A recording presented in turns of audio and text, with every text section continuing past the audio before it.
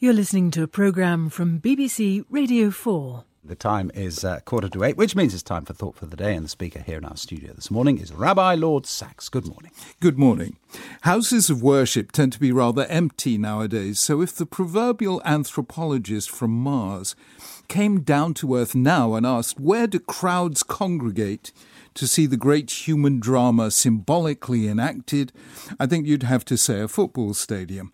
That's where a ritual is performed, where masses of people feel the collective effervescence that French sociologist Emile Durkheim thought was the essence of religious experience, and where we invest our faith in our side against the world, a faith sometimes sorely tried, but once in a while richly rewarded.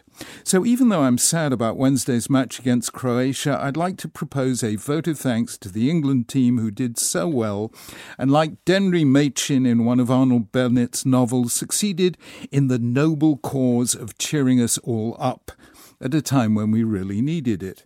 And although football is in the end just a game, the England team embodied certain values that apply much more widely. First, they played like a team. They weren't a group of individualists trying to impress us with how good they individually are. They worked together. Their discipline was strong. Their main concern was with the team as a whole. We could do with more of that everywhere today. Secondly, they knew their success mattered to the country as a whole. I watched a group of people watching a match in a pub. They came from every ethnicity, yet they were knitted together in the most inclusive way. It was national identity without nationalism, and it was beautiful. And third, there was the manager, Gareth Southgate, who's not only brought back the waistcoat, but also courtesy, kindness, hard work, and simple plain decency. He didn't exaggerate, didn't emote. He gave thanks and praise to everyone and reminded us of a great forgotten truth, that the really effective leaders are those who combine personal humility with fierce ambition for those they lead.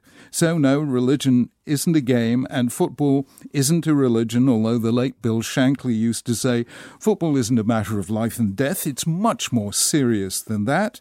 But the English side did give us back some English pride and reminded us of some real spiritual truths, that the team is bigger than the players, that the game is bigger than the team, and that occasionally for a nation to roar its applause when someone scores a goal is just plain good for the soul. And that was Thought for the Day with Rabbi Lord Sachs. The time 8:12. You can download many more BBC Radio 4 programmes for free. Find these at bbc.co.uk/Radio4.